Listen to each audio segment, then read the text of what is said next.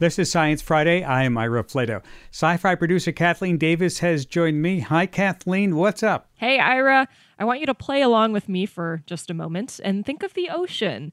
Picture some of the critters that live there. Ocean. I love the ocean. Okay. First things to come to mind are your dolphins, your whales, and of course, octopuses. Those can all be very charismatic creatures. They're pretty easy for us humans to relate to them. I mean, we can connect to the playfulness of dolphins, the family ties of whales, the intelligence of octopuses, so on and so forth. Absolutely. But I'm wondering, Ira, have you ever had a connection with a creature that is a little less flashy, maybe a little more unpopular? Something like a cuttlefish or bubble-like invertebrates called salps. Salps? I don't think I'm familiar with salps. Well, you will be once you get your hands on a new book by friend of the show, Sabrina Imbler. It's called How Far the Light Reaches, A Life in 10 Sea Creatures. Sabrina is a staff writer at Defector, and in this book, they explore parts of their identity through a collection of essays, each one floating between details of Sabrina's life and those of a sea creature. Sabrina, thank you so much for joining us. Thank you so much for having me, Kathleen. So a lot of the creatures that you write about in your book are not, I would say, very popular or maybe generally appreciated. What is it about these more obscure, sometimes strange creatures that really intrigues you? I love strange creatures, I think, because it is a bit more of a challenge to find connection with them. Like in trying to learn more about creatures that have very, very different ways of living or ways of socializing or ways of like eating in the world than we do, I think it has set up a challenge to me really to look into that creature and to find resonances that might be unexpected or might be, like not the obvious kind of relation that we have when we think about, a grieving whale or, an elephant that has a society and, mourns her dead. For example, when I was, thinking about the deep sea Yeti crab, which is a really, really strange creature that lives at the bottom of the ocean on hydrothermal vents. And I just kept looking at it and I was like, there's no better way to say this crab kind of looks queer. It looks like a little bit flamboyant. And I think, being able to really sit with creatures and find these unexpected connections, I think I find more exciting. I'm going to go back to the Yeti crab in a minute here because I love that essay. But I want to kind of hammer home this point that it is harder, I would say, for people to relate to creatures that aren't maybe traditionally cute or cool. I mean, we're so much more likely to project human emotions and personalities onto, a creature that's fluffy and has big eyes and is really adorable looking, like a cat or a dog or anything like that. It's harder to do that with a creature that is maybe a scaly or a little slimy or blobbish. In some ways, this book feels like a mission to get people to, know these creatures and to appreciate them. I mean, is there something you think that there is to gain about connecting with these creatures that are a little bit more off the beaten path? Absolutely. I mean, it's a really good point. We are so quick to, find connection with something fluffy. Like that's why pandas are doing so well and have so many conservation dollars funneled toward them. But, we can't only care about the pandas and the dolphins, and a lot of the stranger and less savory creatures have crucial roles in their ecosystems and also need help, surviving in this world that we have irrevocably altered in some ways. I think it's a really good practice of empathy to really find intimacy with strange or bizarre or, unsavory creatures.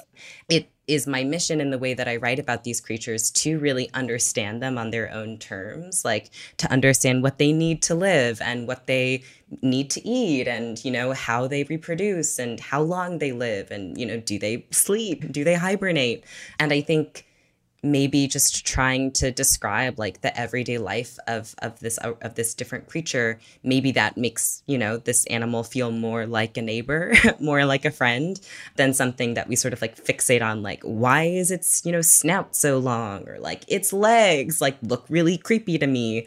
But really trying to understand the creature on its own terms, I feel is something that I try to do and maybe helps us build that connection with our friends on the earth. I want to go back to the Yeti crabs, which you had very pleasantly described to us earlier. One thing that you talk about in your essay about the Yeti crabs is that they will gather at the bottom of the seafloor and have what kind of looks like a dance party. How did you find yourself relating to these crabs? It's a funny story. I first learned about the Yeti crab, I think, on Tumblr. There is this image of the Yeti crab, I think taken from a nature documentary. It was just sort of perched on this rock amid like the dark waters of the deep sea.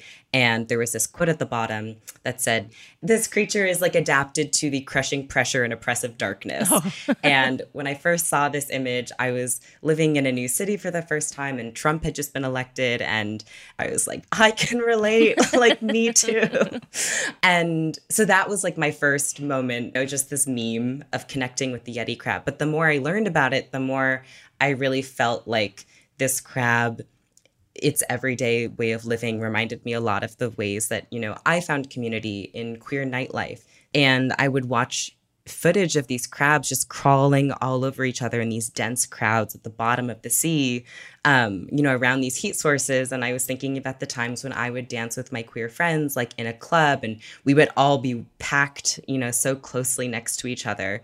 Then I actually learned about this one species of Yeti crab, Kiwa puravita, that actually dances to farm its own food. So it waves its claws in the heat of these hydrothermal vents, and they have bacterial mats on their claws, and waving the claws sort of helps the bacteria grow, and then they can eat the bacteria on their own claws, which I was like, this crab is literally dancing to live, just like me.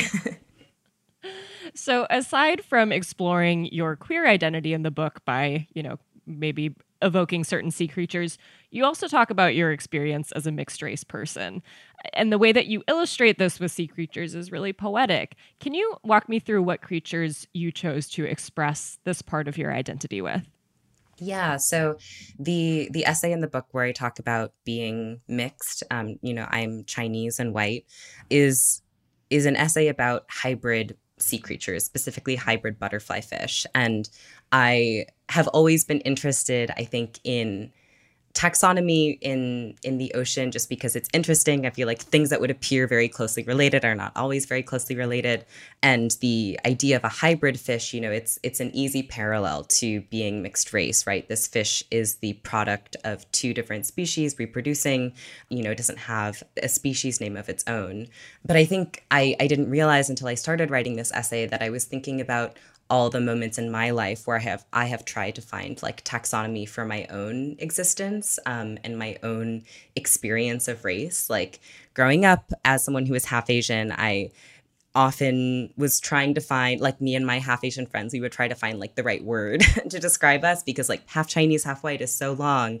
A lot of these similar instincts to categorize and to give things, specific names, they also exist in taxonomy in the ways that we try to categorize creatures and, name different species.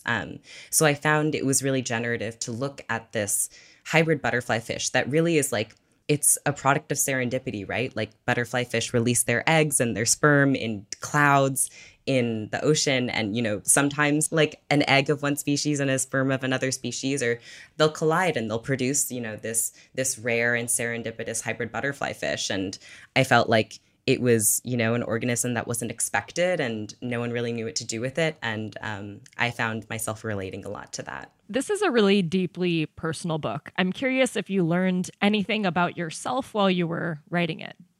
This book it's a memoir, and I talk about a lot of experiences that I had growing up. And I think when I started writing this book, a lot of my feelings about those periods of my life were like shame or regret or guilt. I came out later in life, and I think a lot of my life has been like, why didn't I know I was gay? Like, what does that mean? But I think being able to delve back into these stories of my youth and also like tell them alongside the narratives of these creatures, like I felt very united by our shared sort of struggle and our shared, interest in staying alive and thriving. And I think I was able to find a lot of tenderness for my past self in understanding, I'm just another organism like on the sidewalk. Like I'm also trying to find, nutrients and find a mate and, find community and the things that I need to survive. And I acted imperfectly in some instances, but, I was